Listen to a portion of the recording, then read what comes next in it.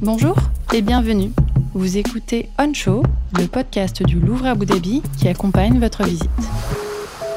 Plus léger que l'argile et le bambou, moins coûteux que la soie ou le parchemin, malgré son aspect modeste, le papier est une invention majeure dans l'histoire de l'humanité.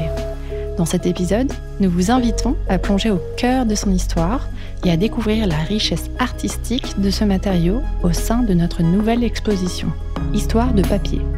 Créée en collaboration avec le musée du Louvre, on y explore les multiples facettes de ce matériau universel.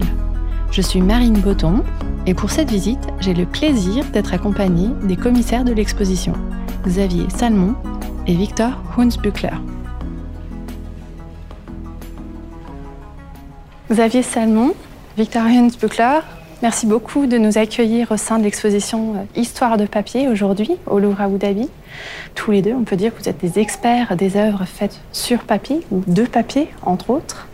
Et donc ma première question pour vous serait, mais au fond, qu'est-ce que le papier ? Alors c'est à la fois une matière faite sur la base de l'usage d'une substance végétale, qu'elle soit native ou qu'elle soit liée au recyclage de textiles par exemple, et un procédé de mise en œuvre qui consiste en la décomposition des fibres de cette plante. Et l'histoire de ce papier, l'invention de ce papier remonte... Alors les papiers les plus anciens que l'on ait trouvés, on les a trouvés dans un contexte archéologique en Chine. Et ce sont des papiers qui sont datés du IIe siècle avant notre ère. Et donc dans l'exposition, on découvre principalement des papiers venus d'Asie et d'Europe ? Alors on découvre des papiers qui viennent de l'ensemble du monde, puisque vous avez des papiers asiatiques, vous avez des papiers du monde islamique, vous avez des papiers d'Amérique du Sud, vous avez des papiers européens. Donc le but, c'était de conduire les visiteurs justement au sein de cette richesse de la production du papier à travers des œuvres clés, qui nous ont semblé clés, dans un propos qui cherche à définir quelles sont les propriétés du papier. Et autour de ces 12 propriétés, de mettre en confrontation des œuvres de toutes les époques, de toutes les aires géographiques, pour illustrer ces propriétés. Et donc, on se tient en ce moment dans la salle d'introduction de l'exposition et déjà le papier nous enveloppe d'une certaine manière à travers ses teintes. Les murs sont de tons neutres, blanc, gris, ivoire et aussi dans sa matière. Donc sur notre gauche se déroule un ruban de lait de papier imprimé de textes, d'images et notamment de cette date du IIe siècle avant Jésus-Christ pour les plus anciens papiers trouvés en Chine. Et de l'autre côté, des laits de papier suspendus qui servent d'écran à une projection qui présente les techniques de fabrication du papier. On a souhaité une colonne vertébrale au sein de l'exposition et avec l'aide de Laurence Fontaine, donc, qui est la scénographe de l'exposition. Cette colonne accompagne le visiteur tout au long du parcours et donc permet justement d'introduire une chronologie au sein de ce parcours qui est dédié aux qualités du papier. Donc le visiteur pourra toujours, s'il le souhaite, mettre en parallèle les œuvres, les critères qui sont sélectionnés avec la chronologie. Et à l'issue de cette visite, finalement, avoir une idée de ce qu'a pu être l'histoire du papier.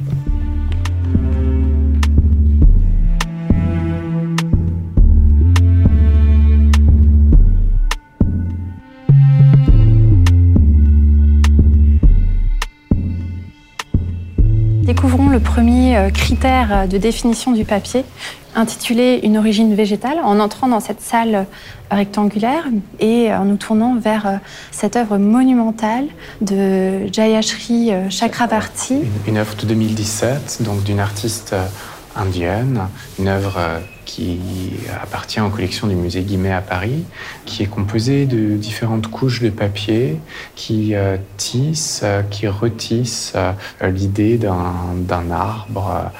Et c'est une œuvre qui combine à la fois ces couches de papier et la matière même de cet arbre, les feuilles, une sorte de liane, enfin, tout un ensemble d'éléments végétaux reconnaissables. En fait, le papier, et c'est l'histoire que l'on a voulu donner à comprendre ici, est un matériau utilisé sur l'ensemble du globe, en masse.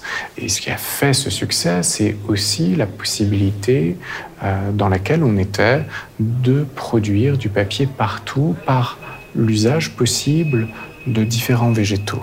Alors, il est vrai qu'en Europe, on a privilégié les textiles de récupération, faits à partir de lin, faits à partir de chanvre. Mais au XVIIIe siècle, par exemple, il y a eu des essais avec une foule de végétaux. Alors, bien entendu, aujourd'hui, c'est le bois qui est le matériau à la base de la production de masse de papier. Et on a un très grand dessin d'un artiste décorateur, Müller, sur une feuille de très grand format, qui est une de ses premières feuilles, on va dire, faites à partir de bois. De fibres. Oui. Et donc, si on dépasse cette salle et qu'on entre dans la section suivante, qui est un grand espace ouvert, toujours dans ces tons neutres, gris pâle, il y a une œuvre en majesté qui se présente devant nous. Elle est monumentale. Pouvez-vous nous en dire un mot, Victor ? Alors, vous l'avez dit, Xavier, en tant que directeur du département, moi, en tant que conservateur, on traite davantage de dessins, d'œuvres en papier, mais en 2 dimensions. Et on avait à cœur aussi, à travers cette exposition, de pouvoir présenter quelque chose de différent. De la sculpture en papier, de l'architecture, du design. Et ici, on a une autre œuvre contemporaine, chacune de nos 12 sections étant introduite par une œuvre contemporaine, avec un choix spécifiquement orienté vers les artistes de la scène arabe contemporaine et un des artistes de la première génération d'artistes émiriens à avoir émergé, Hassan Sharif, donc natif des Émirats, formé à Londres, et qui est une sculpture, une sorte de nuage, quelque chose qui paraît à la fois très pesant et qui n'a pas besoin de reposer sur le sol, donc une contradiction dans les termes. Cette sculpture fait quand même presque 4 mètres de haut et pourtant ne touche pas le sol. Elle est composée de toutes ces cordelettes et de feuilles de papier. Oui, qui sont des feuilles d'un dictionnaire, 2 dictionnaires, anglais, arabe, les 2 langues d'Hassan Sharif. Dans le cadre de cette exposition, donc, qui est une exposition de collaboration avec les équipes de France Muséum et du Louvre Abu Dhabi, on a donné carte blanche à notre jeune collègue émirati, Amna Al-Zahabi, donc qui fait partie de l'équipe scientifique du musée du Louvre Abu Dhabi et qui est elle qui nous a proposé dans la scène arabe un certain nombre d'artistes et d'œuvres et qui a fait donc le choix de plusieurs des œuvres que le visiteur peut admirer pendant sa visite. Et on est là, dans cette section, autour de la question d'un matériau humble, d'un matériau utilisé sur l'ensemble du globe, parce que accessible, même si hautement technologique, comme on l'a vu grâce au premier film, et un matériau qui, de ce fait, a été réutilisé, a permis aux artistes de s'exercer, à retrouver des vies nouvelles dans d'autres œuvres ou dans d'autres objets, et a pu servir dans le quotidien aussi. Et toujours sur ce matériau humble, si on se tourne vers la droite, on découvre un ensemble assez étonnant et entièrement composé de papier. Oui, ce sont des vêtements portés par les paysans en Corée. Et étant donné que la tradition de la fabrication du papier est très ancienne, puisque depuis la Chine, elle est passée donc en Corée, alors souvent par l'intermédiaire de la religion, parce qu'on a eu besoin de ce papier dans le cadre de rites funéraires, dans le cadre d'offrandes aux divinités. Eh bien, la production de papier hanji, qui est le papier vraiment coréen, a été extrêmement importante dans la péninsule et à la fois elle a permis de disposer d'un support pour l'écrit, mais aussi elle est devenue un matériau pour les plus humbles. Et ce gilet, cette sangle, ces chaussures, ce chapeau, donc sont effectivement entièrement constitués de fibres de papier qui ont été soigneusement torsadées et ensuite tricotées pour créer, comme de la laine, pour créer ces vêtements qui sont des vêtements donc portés par les populations qui vivent à la campagne. Alors dans certaines zones un peu reculées de Corée, on peut encore voir certains de ces paysans qui continuent à porter ces habits. Et donc, on va se diriger vers la section suivante en dépassant une vitrine verticale qui contient 3 dessins. Ensuite, on passe le long d'une œuvre d'un leporello, donc une œuvre pliée en accordéon, dont s'est emparée Ethel Adnan, cette artiste contemporaine libano-américaine, pour découvrir un chef-d'œuvre de cette exposition. Oui, c'est l'un des clous de l'exposition. Il s'agit d'un transparent. Donc, c'est une bande de papier. Ce sont des grandes feuilles donc, qui ont été collées les unes aux autres, de façon à former une bande de plus de 14 mètres, sur laquelle donc Carmontel, qui est un artiste amuseur de la seconde moitié du XVIIIe siècle, qui travaillait pour la famille d'Orléans, qui avait pour vocation donc d'assurer les divertissements de cette famille princière, donc en faisant des silhouettes. Mais il a aussi donné les textes de pièces de théâtre, il a donné des dessins préparatoires pour l'aménagement de jardins, comme ceux du parc Monceau. À Paris. Et il a également été l'auteur donc, de ce qu'on appelle des transparents, c'est-à-dire effectivement ces longues bandes de papier sur lesquelles il décrit des paysages, des jardins, au sein desquels donc, les membres de l'aristocratie se promènent. Alors ce sont des œuvres qui étaient destinées à prendre place dans des boîtes en bois, avec sur les longs côtés 2 grandes ouvertures, et le transparent était enroulé donc, sur des axes qu'on pouvait manipuler à l'aide de manivelles. Et donc le paysage était visible lorsque on collait la boîte devant une fenêtre, et la lumière naturelle, donc par transparence, animait le paysage, et Carmontel donc tournait ces manivelles pour petit à petit raconter une histoire au fur et à mesure donc que l'image se déroulait sous les yeux de l'Assemblée. Donc c'est un ancêtre du cinéma finalement, dans la tradition de toutes ces lanternes magiques qui vont se développer en particulier au XVIIIe siècle et qui vont jouer sur les effets de profondeur, l'apparition de personnages, la disparition de personnages. Mais là, il y a effectivement l'importance du mouvement avec cette feuille qui se déroule et s'enroule en même temps et qui permet de raconter quelque chose. En fait, ce que l'on a voulu dire à travers cette section et le choix d'œuvres présentées, c'est que la manière dont le papier est monté offre toujours un mouvement. De la feuille de livre que l'on tourne à la feuille simple que l'on retourne, du montage en leporello, donc en accordéon, que l'on parcourt à partir du milieu, à partir du début, à partir de la fin, en s'exonérant de certaines parties également du document. On a cette liberté cette possibilité diverses qui sont offertes aux artistes de composer une image. Et ces montages, ce mouvement offert influe directement sur les modes de représentation et sur les images qui nous sont offertes. Et donc, si on se retourne, on va découvrir une nouvelle section dans une salle rectangulaire, une section dédiée à la couleur. Et d'ailleurs, on retrouve le ruban de papier, cette fois légèrement coloré, de tons bleus et de tons rouges. Et face à nous, peut-être un peu paradoxalement, on voit un grand kimono de couleur blanche. Alors, ce n'est pas un kimono. C'est un linceul, parce que le kimono est un habit japonais. Et là, nous retrouvons de nouveau le monde coréen où le blanc est symbole de pureté et est associé au monde de la mort, effectivement. Lorsque on décède en Corée, on peut se faire, donc le corps est revêtu d'abord d'un habit de soie, et cet habit de soie est ensuite recouvert d'un linceul de papier.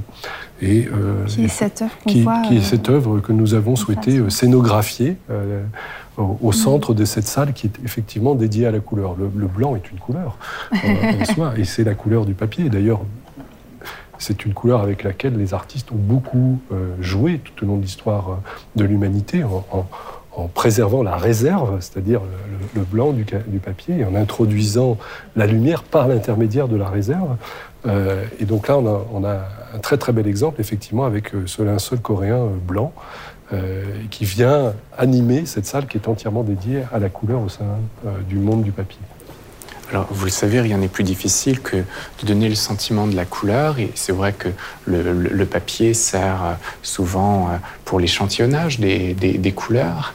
Et cette quête de la couleur, dont le papier est le meilleur vecteur, pas besoin d'étalonnage comme pour un écran aujourd'hui, c'est une quête ancienne, évidemment.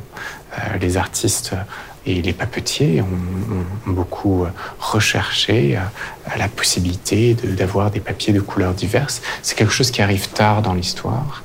Et en Europe, par exemple, où on n'avait pas la capacité technique de produire jusqu'au 19e siècle des papiers de couleurs variées, les artistes, pour représenter des scènes nocturnes et étudier uniquement les lumières sur ces scènes nocturnes, ont pu choisir de préparer la surface de leur papier en apposant une première couleur et ainsi de poser la scène qu'ils avaient en tête uniquement par les lumières et par des réaux de blanc. Et si on découvre l'utilisation de ce papier coloré dans le monde islamique, il faut se retourner, découvrir ce manuscrit, cet extrait du Coran? Alors, tout à fait, c'est une partie du Coran, ce qu'on appelle un juz. Le Coran étant divisé en 30 parties. Effectivement, il y a eu ce souhait très vite de magnifier le texte du Coran par l'intermédiaire de la couleur. Ça apparaît dès les exemples les plus anciens datent du Xe siècle, en Tunisie, soit au Maroc. Et là, on a un très bel exemple prêté par la Bibliothèque nationale de France, qui est ce qu'on appelle le Coran pourpre, où, encore une fois, le papier n'est pas teinté dans la masse, il est recouvert d'une couche de couleur. Il s'agit ici d'un pourpre, d'un rouge qui est obtenu grâce à un colorant lié au coquillage, le murex. Et là, donc, a priori, à Tunis, en Tunisie, ça peut être à Kairouan, au tout début du XVe siècle, vers 1405, on exécute ce Coran à l'aide donc d'une calligraphie qui, elle, est à base d'argent. Donc c'est extrêmement précieux. C'est très précieux sur un fond pourpre. Et les sections, les coupures, les accentuations, elles, sont exécutées soit à l'aide de touches de couleur, soit à l'aide d'éléments donc à la feuille d'or. Donc c'est parmi les Corans les plus précieux qui soient aujourd'hui conservés au monde.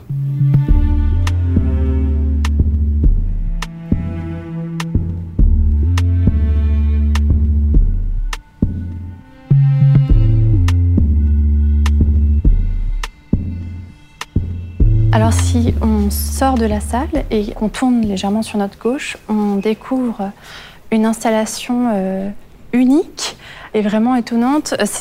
Finalement, vous avez fait construire une pièce entière d'une maison coréenne au sein de l'exposition, Xavier. Vous pouvez nous en parler ? Tout à fait. Alors, c'est vrai que, comme je vous l'ai déjà expliqué, le papier est extrêmement présent dans la société coréenne. Et il est présent aussi dans l'architecture. Alors, c'est une tradition, effectivement, qui existe en Asie de longue date. On joue sur la transparence du papier en l'utilisant sur les fenêtres, mais en Corée, on l'utilise également, tout comme au Japon, sur les murs et de manière beaucoup plus exceptionnelle et extraordinaire sur les sols de ces maisons, parce que ce sont des sols donc, qui sont posés sur un système d'hypocauste et où donc la chaleur vient du sol et rayonne à l'intérieur de la pièce par l'intermédiaire du papier.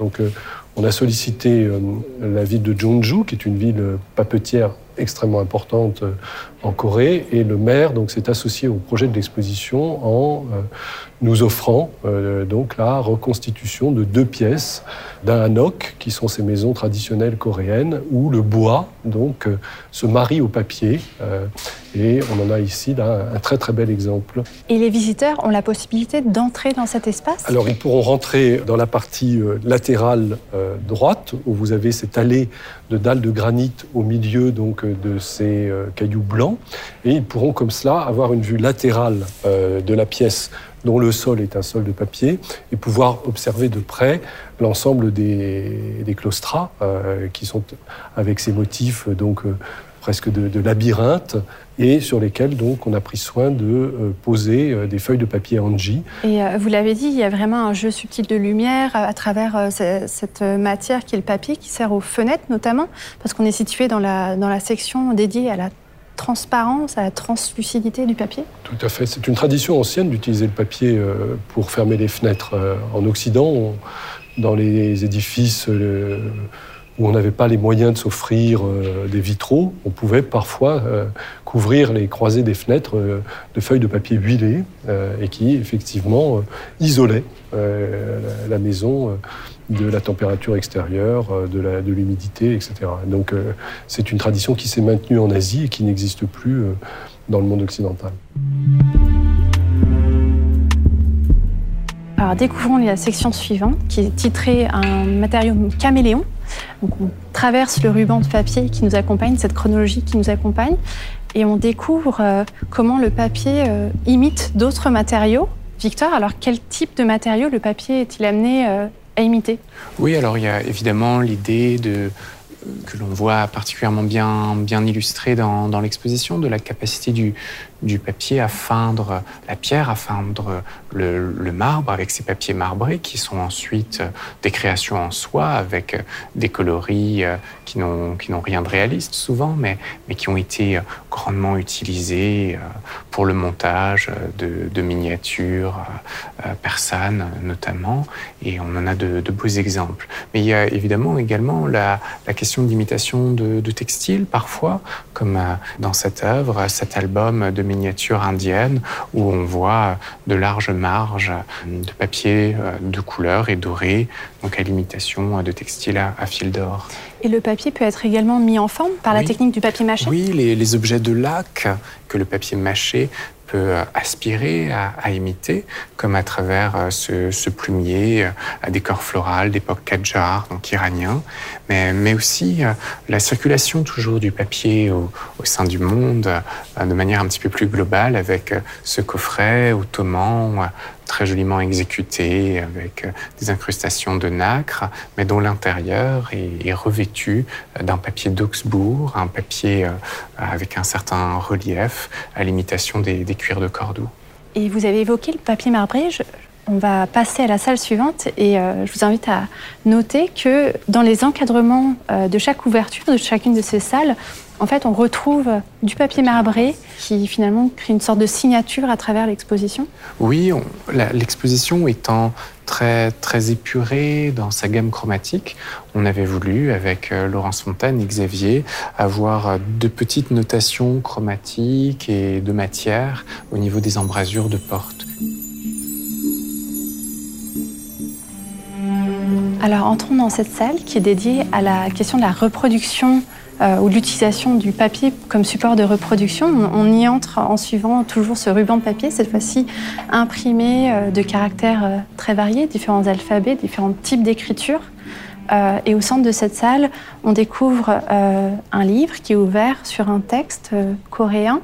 Alors, il a un aspect très modeste, mais c'est vraiment une œuvre majeure de cette exposition, Xavier. C'est-à-dire que l'une des propriétés du papier, c'est d'être le support de la reproduction. Et c'est vrai qu'à partir du moment où l'humanité a inventé l'imprimerie, le papier est devenu un matériau encore plus utilisé. Et on le voit au niveau du nombre de feuilles produites. Il y a un changement très net d'un seul coup dans l'histoire de la production du papier. Alors, l'imprimerie, elle existe de manière très très ancienne. Dans un premier temps, on a utilisé ce qu'on appelle la xylographie, c'est-à-dire qu'on utilisait des planches de bois qui étaient sculptées au motif à reproduire ou au texte à reproduire. Et vous avez dans la vitrine donc l'un des derniers exemples de textes xylographiés en Corée avant l'invention de l'imprimerie à caractère mobile. Parce que pendant très longtemps, effectivement, on a gravé, on a imprimé des ensembles de textes. Et puis très vite, on s'est rendu compte qu'il était plus facile pour pouvoir rassembler les textes d'avoir ces caractères mobiles, ce qui évitait à chaque fois de regraver la totalité du texte. Alors ces caractères mobiles, dans un premier temps, ils ont été en terre cuite, puis ils ont été en bois, puis ils ont été en céramique, etc. Et ce sont des caractères qui étaient fragiles. Et c'est en Corée, donc dans la seconde moitié du XIVe siècle, qu'on va inventer le caractère mobile en métal. Et à partir du moment où ce caractère va être inventé, on va imprimer énormément. Et donc c'est dans les années 1370 qu'on commence à avoir les premiers textes imprimés avec caractère mobile. Celui qui est dans la vitrine date de 1370.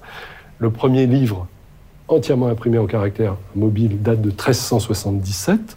Ce sont des ouvrages qui sont tous les deux conservés dans le fond de la Bibliothèque nationale de France, parce que ce sont des ouvrages qui ont été achetés au XIXe siècle par l'ambassadeur français qui était en poste en Corée à Séoul et qui a pu acheter ces ouvrages extrêmement anciens. Et donc dans cette histoire globale de la reproduction, on reproduit également des images.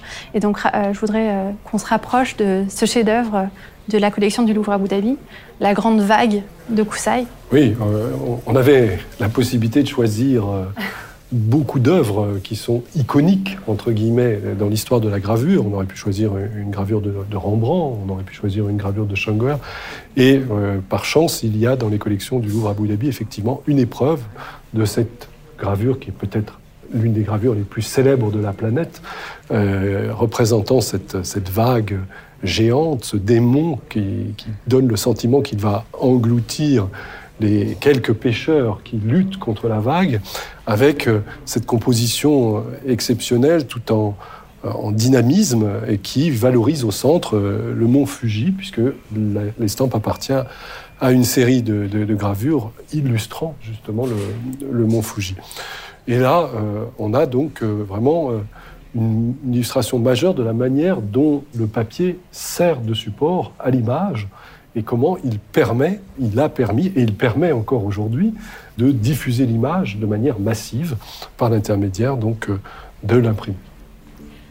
Alors, découvrons la section suivante. On va sortir de cette salle et entrer dans l'espace suivant, qui est un espace ouvert. Face à nous, une succession de 18 pages blanches, apparemment blanches. À notre droite, un grand paravent japonais. Et cette salle est dédiée à la fragilité et à la résistance qu'offre le papier. Oui, les deux ensemble. Et l'œuvre de Mohamed Kazem, qui nous fait face, le montre bien, car lorsqu'on s'en approche, on voit de micro-déchirures comme Mohamed Kazem a imposées au papier et qui tout ensemble dessinent des formes sur l'ensemble de ces pages, dans l'épaisseur du papier. Et au départ, c'est vrai qu'on s'interroge, on a l'impression d'une superposition de matières, alors qu'il s'agit simplement de micro-déchirures réalisées à la surface du papier. Alors on pense toujours au papier comme un matériau fragile, comme un matériau qui brûle, et on a une feuille d'un artiste important du XVIIe siècle français qui est Champaigne, qui donne à voir Moïse dans les tables de la loi, qui est une feuille qui a brûlé, et c'est ce que l'on voit dans chacun de ses angles. La feuille a été ensuite collée en plein, restaurée en quelque sorte sur une autre feuille, mais sans faire disparaître ses angles brûlés.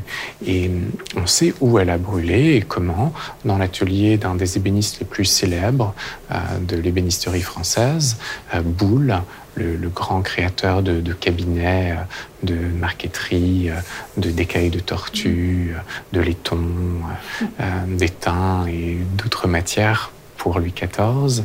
Et Boulle était un énorme collectionneur de dessins et une partie importante, la quasi-totalité en réalité de sa collection est partie en fumée avec son atelier.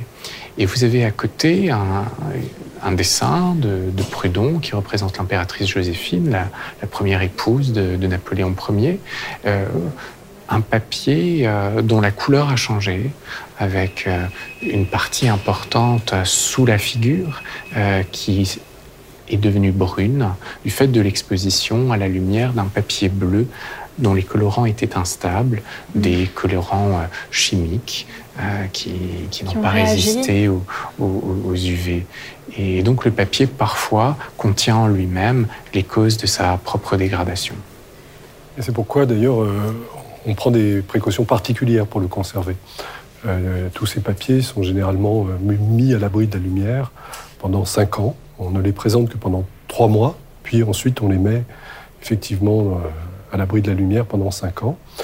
C'est aussi donc pour les visiteurs d'Abu Dhabi une occasion de voir un certain nombre de chefs-d'œuvre qui ne sont que très exceptionnellement présentés en raison de leur fragilité à la lumière.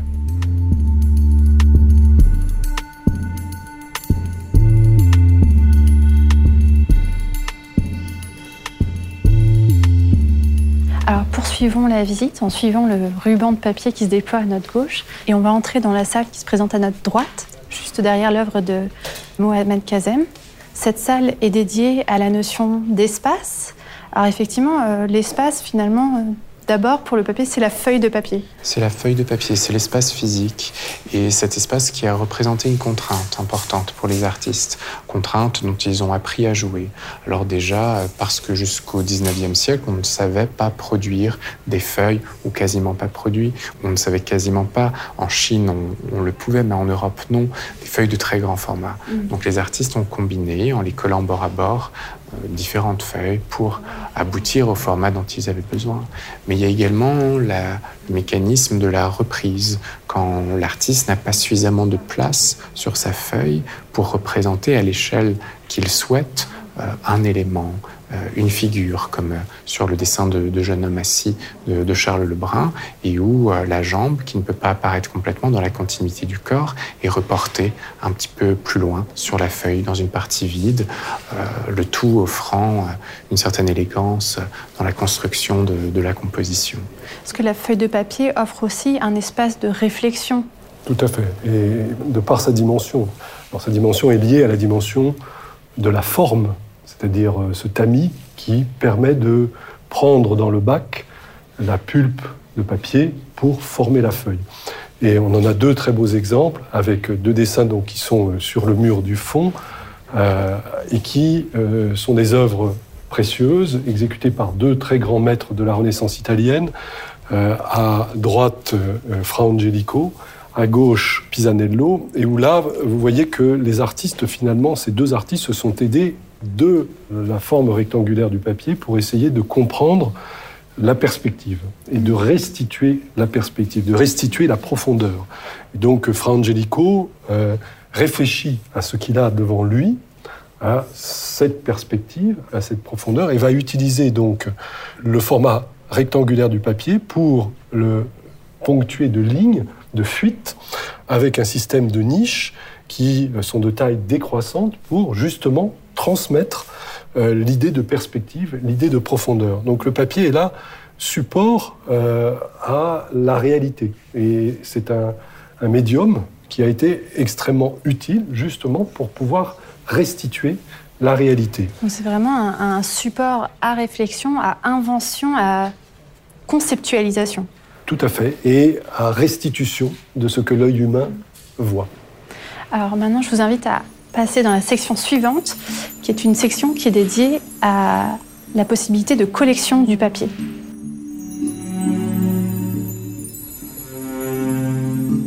On a voulu montrer dans cette petite série d'œuvres, mais de qualité assez exceptionnelle que nous présentons, on a voulu montrer comment le papier, parce qu'il est facile à prendre avec soi, léger, facile à manipuler, à mettre en forme, a pu permettre la création de collections un peu partout à travers le monde. Et pour ce faire, on a choisi quelques montages de collectionneurs qui rassemblent chacun en lui-même des dessins de provenance, d'artistes, d'époques différentes. Et en face de ces présentations d'albums, on trouve une vitrine avec des éléments composites, des boîtes, des papiers pliés sur lesquels sont griffonnés des textes. On y retrouve aussi des esquisses, des dessins par un artiste émérien contemporain. C'est le dialogue que nous avons souhaité entre l'art ancien et l'art contemporain, en choisissant à nouveau avec Amna, donc Abdullah Al-Saadi, qui est cet artiste donc émirati, qui va collectionner des éléments de sa vie à l'aide de toutes ces petites boîtes métalliques, qui sont des boîtes européennes, qu'il a assemblées tout au long de son existence, et à l'intérieur desquelles il glisse des leporello de papier ou des éléments de journaux qui correspondent à des moments forts ou à la spiritualité de sa vie et qui révèlent en fin de compte l'homme par l'intermédiaire donc à nouveau du papier, ce matériau humble sur lequel on peut écrire ce qui est au plus profond de soi-même. Passons maintenant à notre avant-dernière section, qui est dédiée à la possibilité d'annoter le papier et finalement la manière dont le papier garde toujours la trace de son utilisation. Oui. Alors, il y a évidemment le cas des annotations, qui est quelque chose d'évident, mais quelque chose qui résonne pour nous qui manipulons nos ordinateurs quotidiennement et qui, pour annoter, devons créer des fenêtres nouvelles, en quelque sorte, et qui n'avons jamais la possibilité d'embraser d'un seul regard une feuille et l'ensemble de ces annotations à poser. Alors, évidemment, sur cette feuille de Bouchardon, sur cette feuille de Lyotard, on retrouve toutes les indications que l'artiste a voulu poser rapidement dans cet étude de costume qui complète de quelques indications à poser rapidement. Le fait que le matériau puisse rendre en vérité, en instantanéité, ce que l'on a voulu y déposer, laisse cette trace. On l'a également dans 2 miniatures à la manière de Valijan. Alors au centre du mur, on a ces 2 miniatures et elles sont magnifiquement détaillées. On y voit un jeune homme et une jeune femme présentés en miroir, tenant chacun une rose. Et en fait, dans ces miniatures est contenu encore un autre niveau de lecture de l'histoire de ces œuvres. En réalité, on n'a pas présenté ces œuvres pour la délicatesse des miniatures. Ce sont 2 pages d'un album démonté, mais pour ce que le papier contient. Ce sont des pages d'albums, là aussi, qui sont composées d'une superposition, un papier qui est fait d'une superposition de différents papiers, au sein desquels on trouve une page, une estampe d'un artiste français, Daniel Rabel, qui représente une tulipe. Et on a pu le découvrir qu'à travers l'utilisation finalement de techniques modernes. Oui, grâce au programme de recherche mis en œuvre par nos collègues du département des arts de l'islam au Centre de recherche et de restauration des musées de France.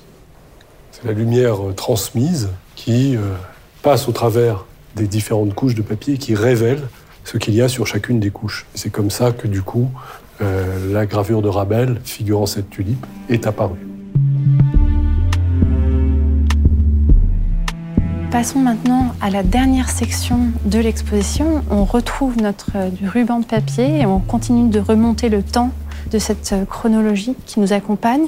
Et on arrive dans un espace assez large, dédié à la notion de malléabilité du papier. Et face à nous, notamment, de grandes feuilles de papier découpées représentant un chariot, un homme assis et des chevaux qui sont en train de ruer, semblant lancer à pleine vitesse. Oui.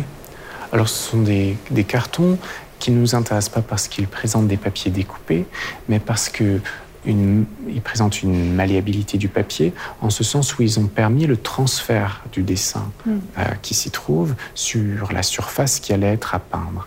Et ce sont 3 cartons qui sont préparatoires à un des compartiments de la voûte de la Galerie des Glaces à Versailles. Et donc, le dessin a été repassé avec une sorte de stylet pour créer un enfoncement dans la surface à peindre et pouvoir y exécuter sans y dessiner au préalable le dessin que l'on avait préalablement établi. Et dans cette salle, on trouve d'autres types de papier. Alors on a l'infiniment grand avec les cartons de Lebrun, et puis on a l'infiniment petit au centre dans des vitrines qui présentent un choix d'œuvres découpées, dont ce très très joli recueil donc de Muhammad Fahiri, qui est actif donc en Turquie au début du XVIIe siècle et qu'on a ouvert à des pages donc qui sont couvertes de papier marbré. On retrouve le papier marbré et au centre desquels vous avez ces 2 très précieux petits paysages avec ces forêts au sein desquelles se déplacent des animaux et qui sont entièrement exécutés à l'aide de fins éléments de papier découpés de différentes couleurs pour restituer justement ce paysage. Là, on est vraiment sur des découpages de l'ordre du millimètre, voire moins. Les 2 paysages que vous décrivez font peut-être 15 cm de haut maximum, même pas. Même pas, oui. Et on voit enfin dans cette salle également une interprétation plus moderne, plus contemporaine de ces découpages, de cette recomposition en fait, des éléments de papier, avec notamment un portrait de femme par Pablo Picasso, à droite des cartons de Charles Lebrun. Oui, évidemment, le découpage, on y pense beaucoup pour les artistes de la modernité, chez Picasso particulièrement. On en a ici un bel exemple, issu des collections du Louvre à Abu Dhabi. On a, avec une intervention, évidemment, à l'huile aussi sur ce premier découpage. Mais on a quelque chose de très différent également dans l'œuvre de Pooran Jinshi. Sur le mur opposé ? Sur le mur opposé, une œuvre de très grand format qui combine en réalité 71 formats de taille beaucoup plus restreinte qui comprennent chacun une feuille de papier sur laquelle se trouve tout ou partie d'un caractère découpé, désassemblé d'un morceau de texte tiré du premier roman moderne iranien, La chouette aveugle, qui est un roman du début du XXe siècle, et que cet artiste, donc Pooran Jinshi, iranienne, mais vivant et travaillant à New York, décompose et recompose dans une série d'œuvres au titre de ce premier roman iranien. Et donc, avec cette salle, on arrive à la fin de notre parcours. On a découvert ces 12 critères et on est aussi arrivé au bout de notre chronologie dessinée sur ce ruban. Pour vous, finalement, quelle serait la prochaine vie, la prochaine étape ? Quel est le futur du papier au-delà du XXIe siècle ? Ça reste un matériau noble, support des idées, support des pensées, support des images. Et c'était ce qu'il y avait d'exaltant dans la préparation de cette exposition, c'est-à-dire confronter à l'aide d'un matériau l'histoire de la pensée, l'histoire de la création à travers toute la surface de la planète, dans des mondes qu'on imagine très divers et qui finalement, autour d'une matière, se réunissent pour diffuser un message. Et la question peut-être que moi je poserais, ce serait celle de devenir du papier comme support de l'écrit ou de l'image à travers l'usage que nous faisons des nouveaux médias et la place moins grande que le papier occupe sur ce plan-là, alors qu'il demeure un matériau parmi les plus grandes masses de matériaux produits pour tout ce qui est emballage, papier d'usage unique, mais quelle place pour la lecture, l'archivage des données et des créations dans notre société avec moins de papier. Merci beaucoup pour cette visite à tous les deux. Merci d'avoir passé ce temps avec nous et nous avoir accompagnés à travers ce parcours sur l'exposition Histoire de papier. Merci à vous. Merci. Vous pouvez visiter l'exposition Histoire de papier au Louvre à Abu Dhabi du 20 avril au 24 juillet 2022. Cet épisode de podcast est produit par le Louvre à Abu Dhabi.